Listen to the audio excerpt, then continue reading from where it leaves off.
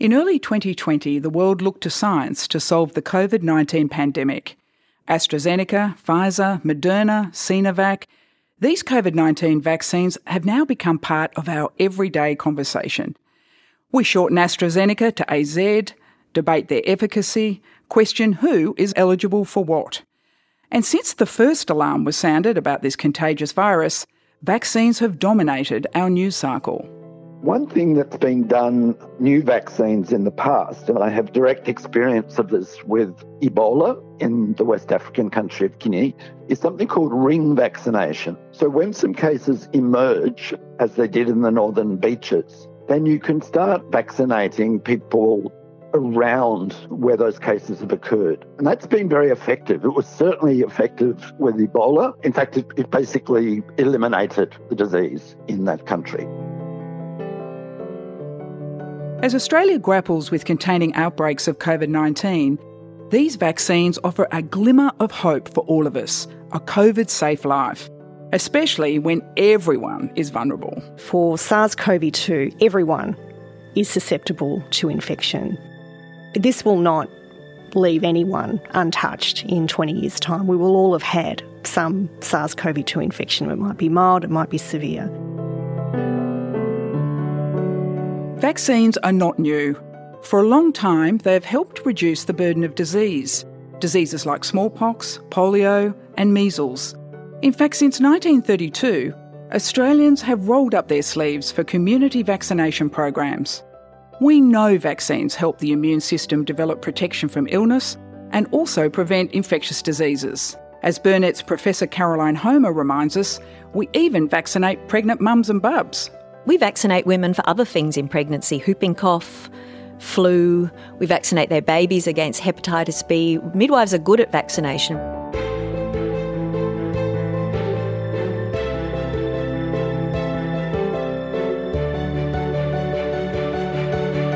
This is How Science Matters, a Burnet Institute podcast. I'm Tracy Parish. Throughout this series, you'll meet some of Australia's visionary scientific thinkers. You'll find out what keeps them awake at night as they grapple with the pandemic and how science is playing a leading role in shaping our response. My co-host is Professor Brendan Crabb, head of the Burnet Institute, a microbiologist, malaria researcher, and one of the best minds in infectious diseases and global health. Today, a burning question. Are vaccines the silver bullet?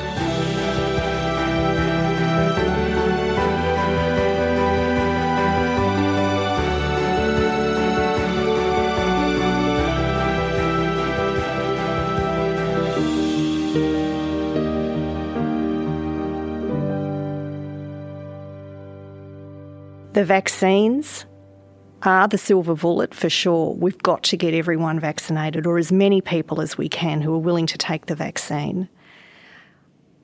I think the risk of infection is obviously massively reduced once you've been vaccinated. I'm Heidi Drummer and I'm Program Director for Disease Elimination. Well, it is an exciting time. I think it's been an incredible journey over the past year for vaccines in general, seeing so many vaccines not only developed but actually going through the entire life cycle of a vaccine from phase 1 all the way through to registration. And what that means for the future of other infectious diseases is enormous, of course. And being a vaccine expert is now popular. People want to know about it. That wasn't always the case though, was it? That's exactly right. Yeah, everybody wants to know. Every dinner party conversation centres around, well, what's going on in the vaccines and what's new? What can you tell us? What should we be getting? Should we get this vaccine or that vaccine? I spent the first few months of the pandemic trying to water down expectations of saying, look, there's going to be a lot of effort in this field, but we're not certain we're going to get one. And if we do get one, it might not be very good. And yet here we are with this sort of what looks like a plethora of riches, if that's a phrase. Did that take you by surprise? A lot of diseases, like the low-hanging fruit, vaccines had already been developed against those. So what we were left with are really troublesome ones like malaria, hepatitis C, HIV, where vaccine development has been intractable and gone on for years. And we were all feeling like, will we ever have a vaccine for these diseases? So when SARS-CoV-2 came along, we were a little bit cautious about over-promising and under-delivering potentially on what could happen when these vaccines went into humans. Now, luckily, it's all turned out beautifully, really, and we couldn't have hoped for better, not just to have one vaccine registered for use in humans, but a whole plethora of them. I mean, that's been incredible to witness. Why? What's different about those that we have trouble with, HIV, Hep C, malaria, at that high level, and the virus that causes COVID that's allowed this to work? They're very different pathogens, obviously. For the viral pathogens, they've been in the human population for quite a long time. They've had time to really adapt to being in humans. They know how to evade our immune response, so it's not easy to actually generate immunity to HIV and hepatitis C. It's very difficult to conduct a clinical trial for both of those pathogens because you need to recruit tens and tens of thousands of people to actually demonstrate that your vaccine's efficacious. There aren't any easy animal models to test vaccines in for those pathogens, so your really only option is to go straight into a human study, and there's a lot of risk associated with doing that. So you can spend a long time optimising your vaccine candidate before you actually get into a clinical trial. And that costs a lot of money, so there's a shortage of investment for some vaccines. HIV's had the benefit of billions of dollars invested in it, but it still hasn't come up with anything promising yet. So it's really complex, whereas for SARS-CoV-2, there's the spike protein, it's never been in humans before, and the benefit of doing a clinical trial in a pandemic is there's no shortage of new cases, so we were able to really rapidly understand whether these vaccines worked or not. When did you realise this is going to be a bit more of a thing than just a bad flu, as people were talking about? Obviously, as a scientist, you knew so much more, and obviously someone working in vaccines as well.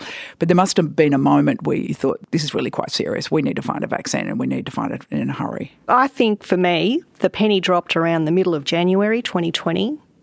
I was listening to a news report coming out of China and what was going on, and I thought, this is it. This is going to be a problem. And what flagged it in your head? The increase in the number of cases every day, the fact that we were still allowing flights in and out of China at that time, which clearly gave the virus opportunity to seed in multiple countries around the world, which is exactly what it did. We could still probably have gotten on top of it, I think, at that point, if we had have been more aggressive about shutting down air travel around the world, because I think that was really the mosquito in this case. To draw the analogy with malaria, the aeroplane was the mosquito that travelled this virus all around the world. I still can't believe, and I have been involved in vaccines, not as intensely as you, but my whole scientific career, to have it in people in a year. What allowed that to happen? How did we get there so fast? For a number of different platforms, mRNA, the viral vectored platforms in particular, they didn't come out of nowhere. We have been using those platforms for 20, 30 years and using them for different diseases, mostly in preclinical studies. Phase 1 studies had been done, and even up to phase 3 for some of the viral vectored studies to show that these platforms worked. But they'd never been to the point where they're actually licensed for use in humans. So a lot of the groups and the vaccine manufacturers who switched to COVID at that time were able to just swap in the gene for the spike protein of SARS-CoV-2 and immediately hit the ground running by manufacturing the vaccine and getting it into humans very, very quickly. For BioNTech, for example, they had been working on this mRNA vaccine for 30 years, and they partnered with Pfizer because they had the manufacturing and then the distribution side of things. That was their speciality, whereas BioNTech were like the discoverers and the early stage scientists. So putting the two of them together gave them the whole package that they needed to actually advance that Pfizer vaccine all the way through.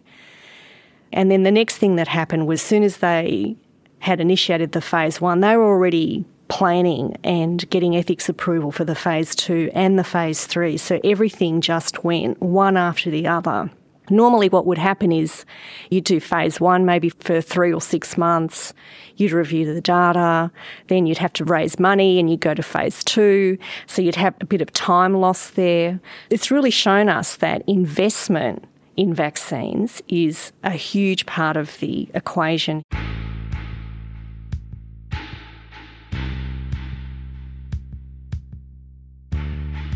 While the speed of vaccine development for COVID-19 has amazed even the most seasoned of scientists, the big question is, why haven't we seen this pace and resolve when it's come to other infectious diseases? Perhaps the answer is, it hasn't always been a sexy vote-winning area to invest in. The issue is who's being infected. And for SARS-CoV-2, everyone is susceptible to infection. This will not leave anyone untouched in 20 years' time. We will all have had some SARS-CoV-2 infection. It might be mild, it might be severe.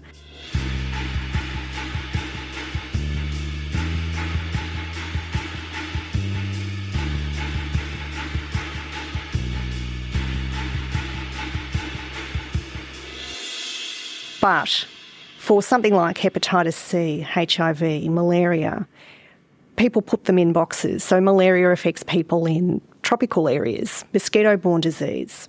So, it doesn't affect us, it affects them. And for hepatitis C, you can say, well, this is a disease of people who are injecting drug users or who don't have access to clean blood supply or clean medical equipment. So again, it's not us, it's them.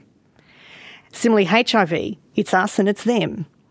And I think that definitely impacts our ability to raise enough money for these diseases so that we do get vaccine development accelerated. And there's also other options. So for HIV, we now have people living with HIV, people on treatment who live the same lifespan as people who don't have HIV. So there are options, and similarly for HCV, you have direct-acting antiviral therapy. And so a lot of people make the argument, well, if it's so difficult to develop a vaccine for those diseases, why don't we just invest that money in other prevention strategies, bed nets, PrEP, etc., to prevent the infection rather than investing in vaccines? I think here we're looking at an infection that will eventually reach everyone. So really, the need for a vaccine is just so much higher. It's up there with measles or smallpox. Do you think people realise that it might reach everyone? I think there needs to be a bit of a change in public perception on this. I think the vaccines are the silver bullet for sure. We've got to get everyone vaccinated, or as many people as we can who are willing to take the vaccine. I think the risk of infection is obviously massively reduced once you've been vaccinated. But we can't say in 10 or 20 years' time that a variant might come along where our vaccines aren't fully protective and we may get a mild case of COVID. Hopefully we won't progress to a severe form of COVID, but it's like the flu. If you get a flu vaccine, I have no expectation that I won't get influenza this year, but I will have an expectation that I won't spend 2 weeks in bed doing absolutely nothing with a high temperature for 2 weeks. I have an expectation that I might have some mild form of flu. So I think that change in people's mindset needs to occur. This issue of effectiveness, you mentioned severe disease, infection, transmission. How effective are they? Where's the silver bullet aspect that you're most confident about? Where are still the uncertainties? Well, I definitely think there's incredibly good evidence coming out of England, Scotland, Israel of the effectiveness of both the Pfizer and the AstraZeneca vaccine for preventing hospitalisation. Severe disease, definitely a massive reduction, 90% for Pfizer plus, probably around 85% AstraZeneca. When we get down to transmission, that's where we're still uncertain. How effective are the vaccines at actually preventing transmission? And one of the difficulties of that is, of course, how do you study that? You'd have to do that in households, find people who are infected and look at transmission in the household amongst the vaccinated people. So it's a really difficult study to do. Then, of course, we've got the variants that are emerging around the world, which also impact that equation. So what we understand today might not be true tomorrow. So many new buzzwords, efficacy, mRNA, have all come into our vocabulary over the last 12 months in particular. The efficacy of these vaccines, people pin their hopes on one that might be 85% efficacy up against 90% efficacy. I think it's incredibly difficult to compare efficacy in one study versus another study. The studies are done at different times, in different countries. People have used different endpoints. There hasn't been a consistent method of doing the clinical trials around the world, and I guess that would be one of the take-home messages we would say, is that we need to really early on in a new pandemic decide what are the endpoints for our clinical trials and tell everyone to use the same one so we can actually compare this. But even when you do that, we've seen that variants are emerging around the world independently of one another, and not all of the early studies were actually looking at what were the infections. Did every infection get sequenced? Do we actually know? So it's difficult to compare across studies, I think. Where I think I have more confidence is in the effectiveness reports that are coming out of, say, England, where they're actually using AstraZeneca and Pfizer in huge population numbers, where you can really start to compare.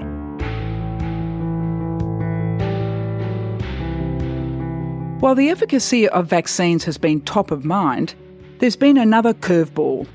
Many different strains of COVID-19 circulating around the world. The World Health Organization classifies these variants as variants of interest and variants of concern. Variants of interest have properties, have mutations that have been identified that need further study.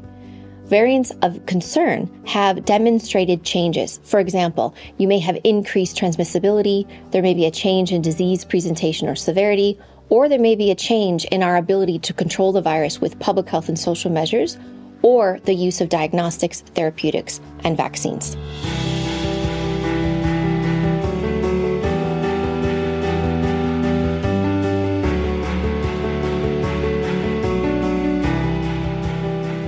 While viruses constantly change through mutation, in this pandemic, the most concerning variants have been Alpha, Beta, Gamma, Delta, and now Delta Plus.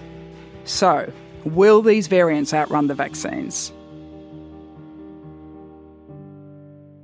Can you tell us a little bit about what variants are, how they've come about, and where they sit on your concernometer, barometer, and crystal balling a bit? Why have they come about, and are they really a spanner in the works as far as the vaccine program's concerned? So variants occur because the virus itself has a limited capacity to correct errors in its genome when it replicates.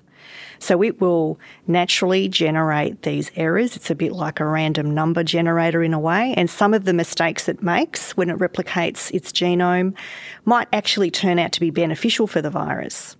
So it might actually give the virus an advantage in terms of its ability to attach to our respiratory tract cells and infect us, and or it could actually have a benefit in terms of being missed by our immune system. So our immune response that we've generated previously, either that's from a previous infection or it could be through vaccination, doesn't recognise that variant as effectively. And so the virus has this ability to expand that population of viruses that our immune response hasn't recognised.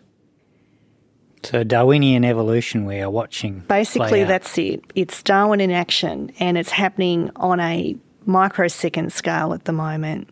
Do you see them as having personalities?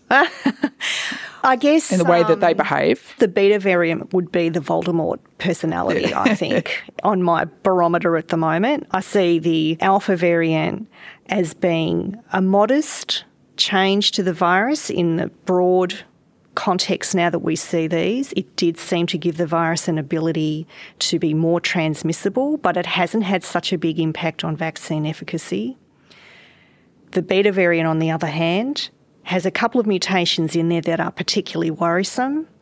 that really knock out our ability of the antibodies that we generate, either through natural infection or vaccination, to recognise that variant. On the other hand, the Delta variant is somewhere in the middle.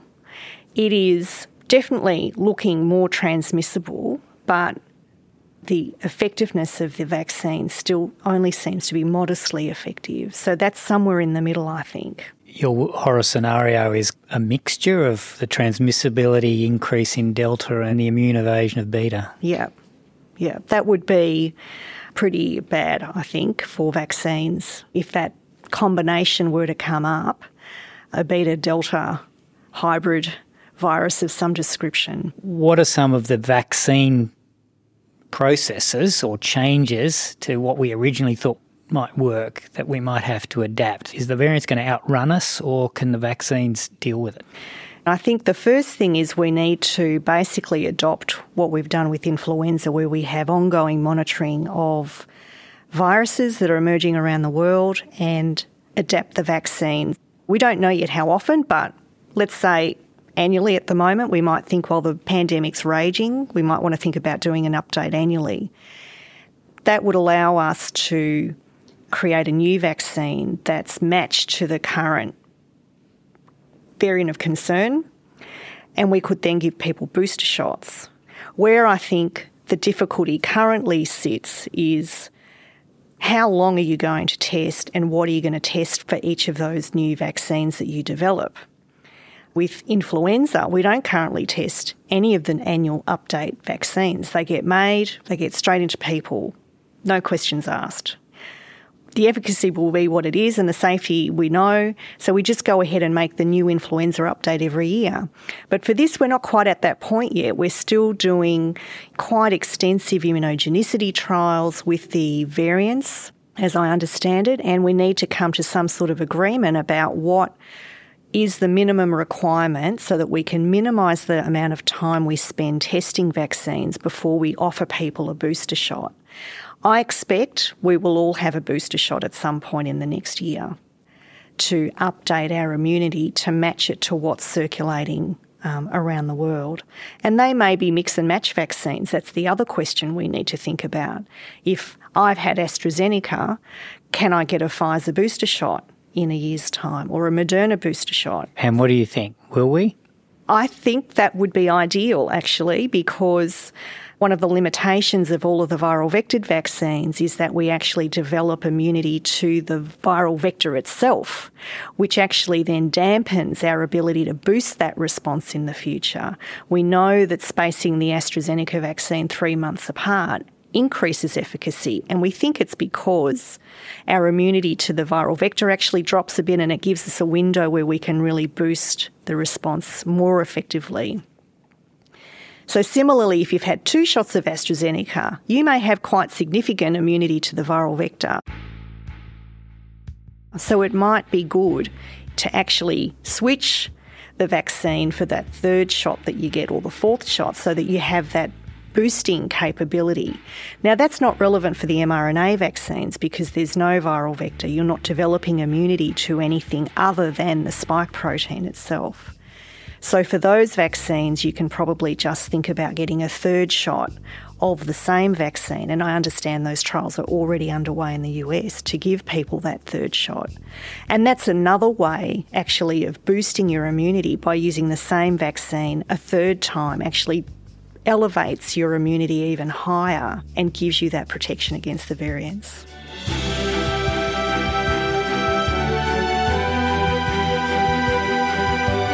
Globally, the vaccine rollout has been anything but streamlined. We've seen immense logistical challenges, often with patchy outcomes and inequity.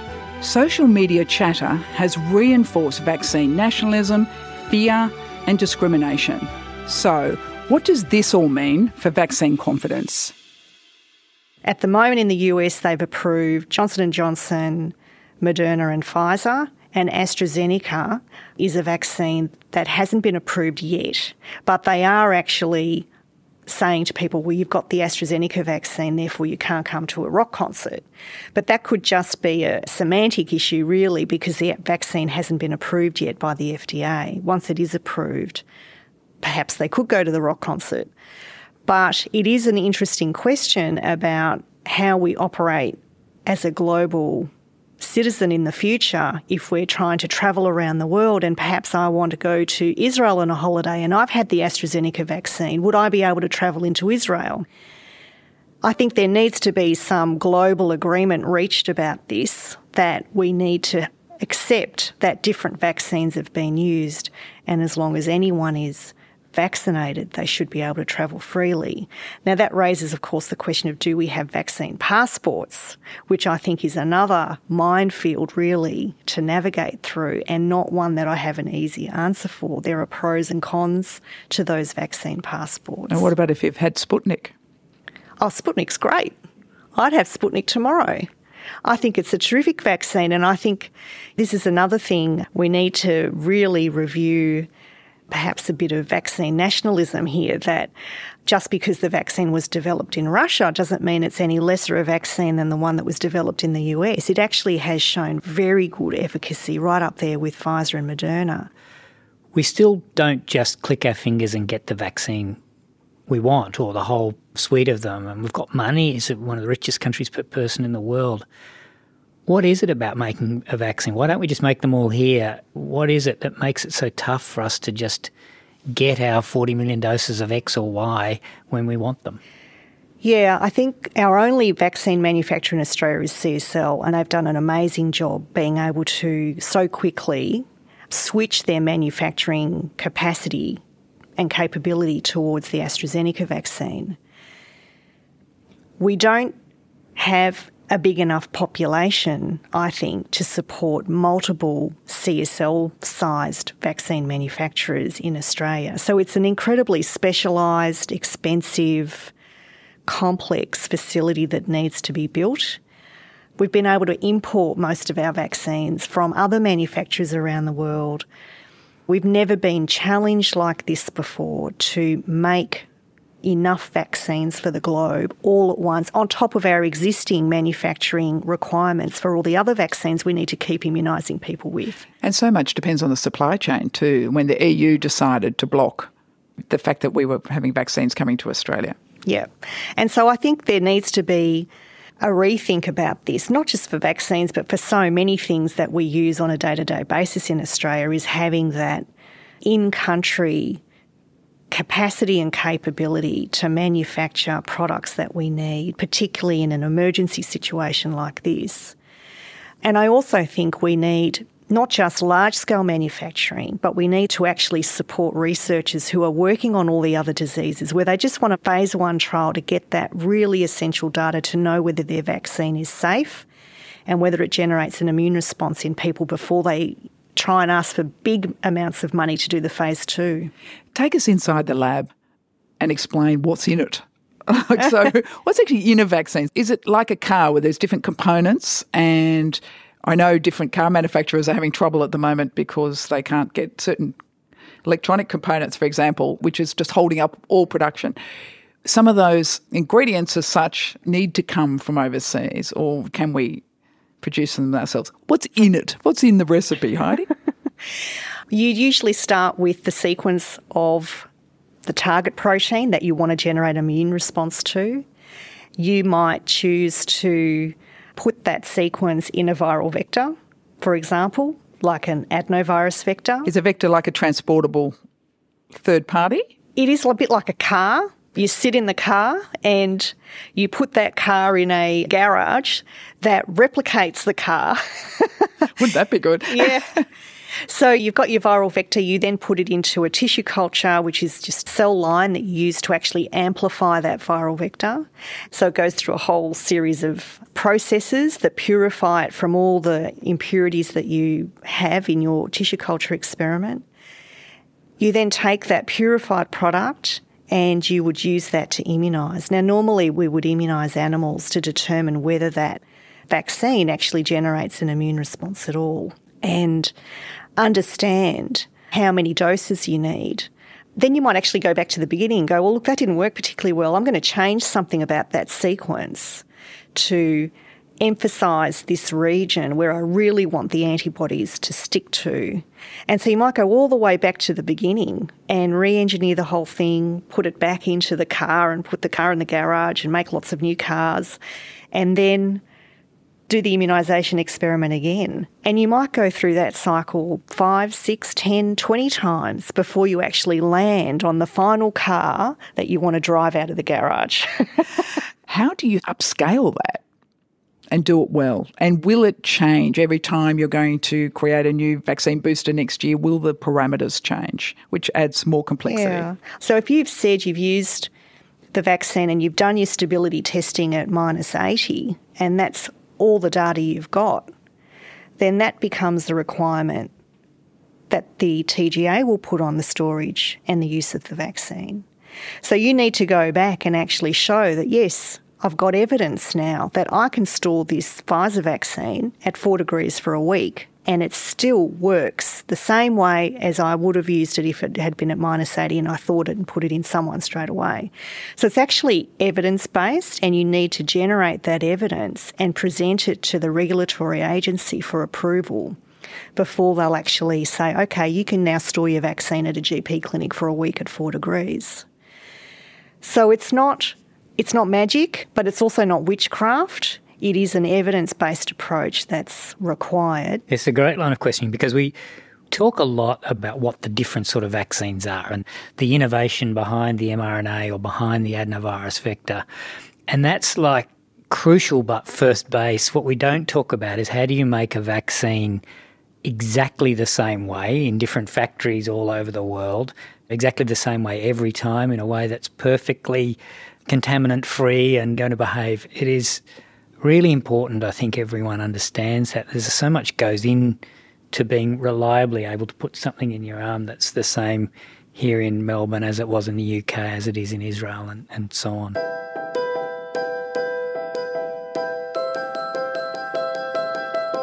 The pressure on scientists to solve this global pandemic is unrelenting. Variants are emerging, vaccine development is complex. For those scientists on the front line of vaccine discovery, it must sometimes feel like there's just no off switch. For Heidi, it's double the trouble. She's married to another scientist. In this COVID world, together they live, eat and breathe the science and work as a close unit running a lab. So, how's that working out? Oh, it's been fun actually, because we both got right into the lab work to really accelerate what we were doing and create a whole suite of new reagents. And we basically created this really big encyclopedia of reagents for the lab within just a few months. I mean, we're still creating them because we're trying to keep up with the variants now and with the new antibodies that have been discovered. So we're constantly making new things, but we don't go home and necessarily talk shop. We just have normal lives. Occasionally we're looking on the phone at a new paper. I'll just send you a new paper, you know. Colin, how much are you sitting there watching a movie and then you think, look, I've been thinking about that variant. What do you think about such and such? Is it all pervasive? Very few scientists can turn off. Yeah, I guess so. Andy has a lot of other interests though, so he's very diverse. I'm probably a bit more of the person who works a lot at home. I have also found I've had to find ways of switching off though, because it can become an obsessive thing. So I've had to take up things that I'm not particularly good at. And not knitting? No, painting. Painting by numbers? Or just freehand painting. Oh. And it's not about how good I am, but it's about that mindfulness of just taking your mind off work for half an hour and doing something different. Because scientists, I think, are an obsessive personality type in general. I'm trying to say as little segue to Brendan. Say as little as possible about this, as I even feel like I have to sneak work in at home so that it's not noticed. And for Heidi and myself, you go into crisis mode doing what we can for the pandemic, but it's also a very exciting time where science is all of a sudden the first thing any news piece, any newspaper, anyone talks about. And of course the science itself is moving very fast, so it's a really, really exciting time at the same time. I heard you once say, Heidi, that what Australia needed was a vaccine rock star like Anthony Fauci. Mm-hmm. Have we found one, and are you willing to be it? I don't think I'm the right person to be, but I think Brendan's doing a great job. I think definitely we need leadership in this area to really convey a clear message on the vaccines, how they work, safety concerns, and really I think we need much sexier ad campaigns to encourage people to get vaccinated. There's still a lot of hesitancy out there, which concerns me. And even in the countries that have done an amazing job vaccinating people, they reach about 60%. And then there's this plateau. There's probably about 20% of people who are just really resistant to getting a vaccine and are hard to reach. And it's interesting to watch the US sort of tackle this, paying people to get vaccine or excluding people who haven't been vaccinated from events. And why does that extra 20% or so matter? Why do you think that is?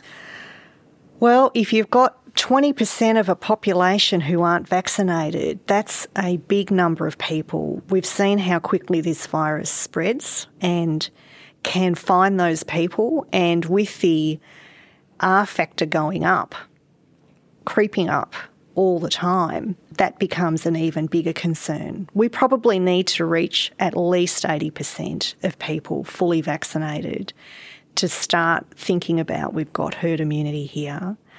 If we've got 20% of 100 million, that's 20 million people who are susceptible. In 300 million, it's 60 million people. That's a massive number of people, and that could really put a burden on healthcare systems. And it just seeds the source of new variants.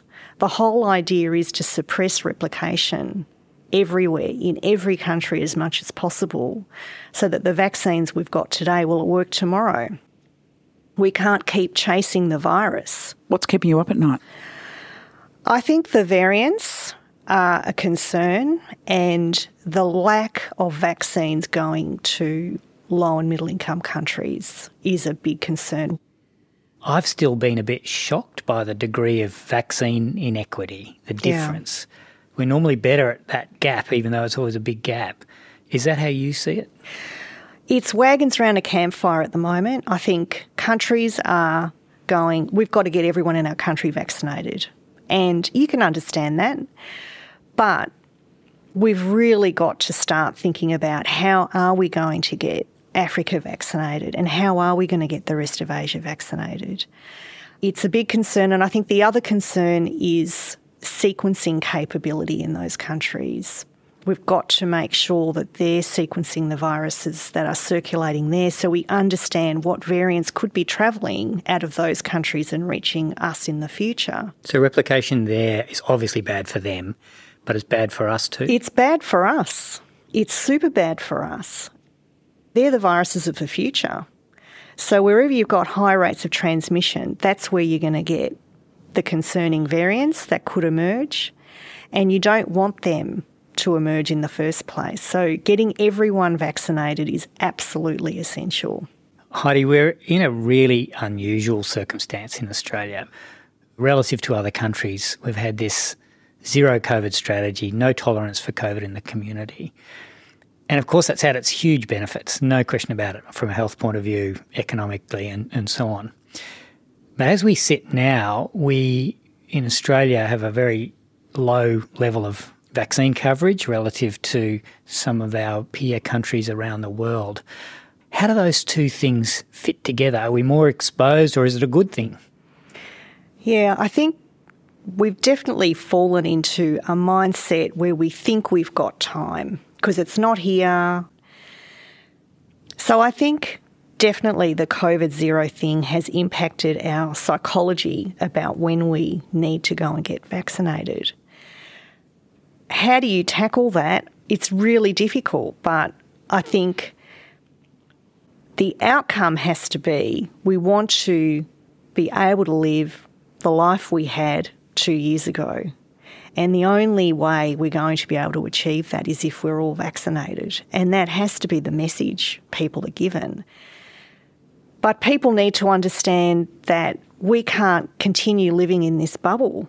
It's unsustainable for our society to live like this. It's ruining so many sectors of our businesses, our education system, and just generally how we live our lives has been severely impacted by this. Some people are hesitant to have the vaccine, as we said. There's anti-vaxxers, and this is just another evolution in their thinking. But then there's conspiracy theorists. How do we help change views? And do we have a right to do that? And can science change the view of an anti-vaxxer? Well, there's not just anti-vaxxers. There's people who think COVID is a conspiracy theory. Oh, we've got a neighbour in our street who we have conversations with about this topic. He does not believe in COVID. He thinks it's, a government conspiracy to control us, etc. So I think those people are probably the hardest group to change their beliefs because they probably already had those beliefs. But they don't become so important if you reach the rest of the population who you can actually convince to have the vaccine. And just to bring you back full circle, do you believe the vaccines are the silver bullet for any normality in life moving forward? I think they are. They may not be the total solution right now. I think in countries with high levels of transmission, I'd like to see a combination of masks and vaccines in use until they've reached a good level, at least 60-70% people vaccinated. Masks reduce the viral load significantly. You're reducing your risk of getting infected. We haven't heard that discussed a lot. Some of the surges might come when we relax the restrictions on mask wearing after we're vaccinated because we're assuming that the vaccine's going to do everything. But masks could perhaps bridge that gap and further increase the efficacy of the vaccines to do all those other things that we'd like it to do.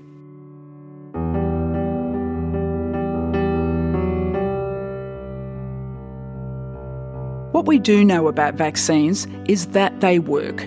They prevent disease and sickness. But to do that, we need a large percentage of the population vaccinated to achieve herd immunity.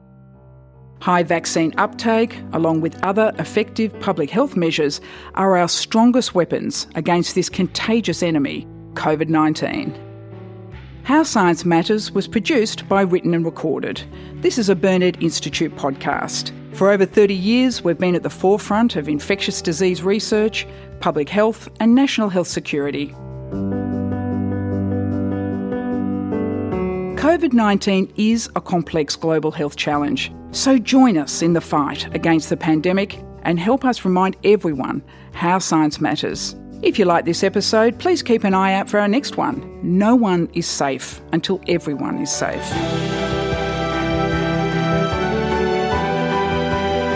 To hear more, search for How Science Matters on the Burnet Institute website or wherever you get your podcasts. And please share this episode with 2 friends or more. If they're new to podcasts, show them how to follow our show. We want this podcast to spread like a virus, but in a good way. I'm Tracy Parish. See you next time.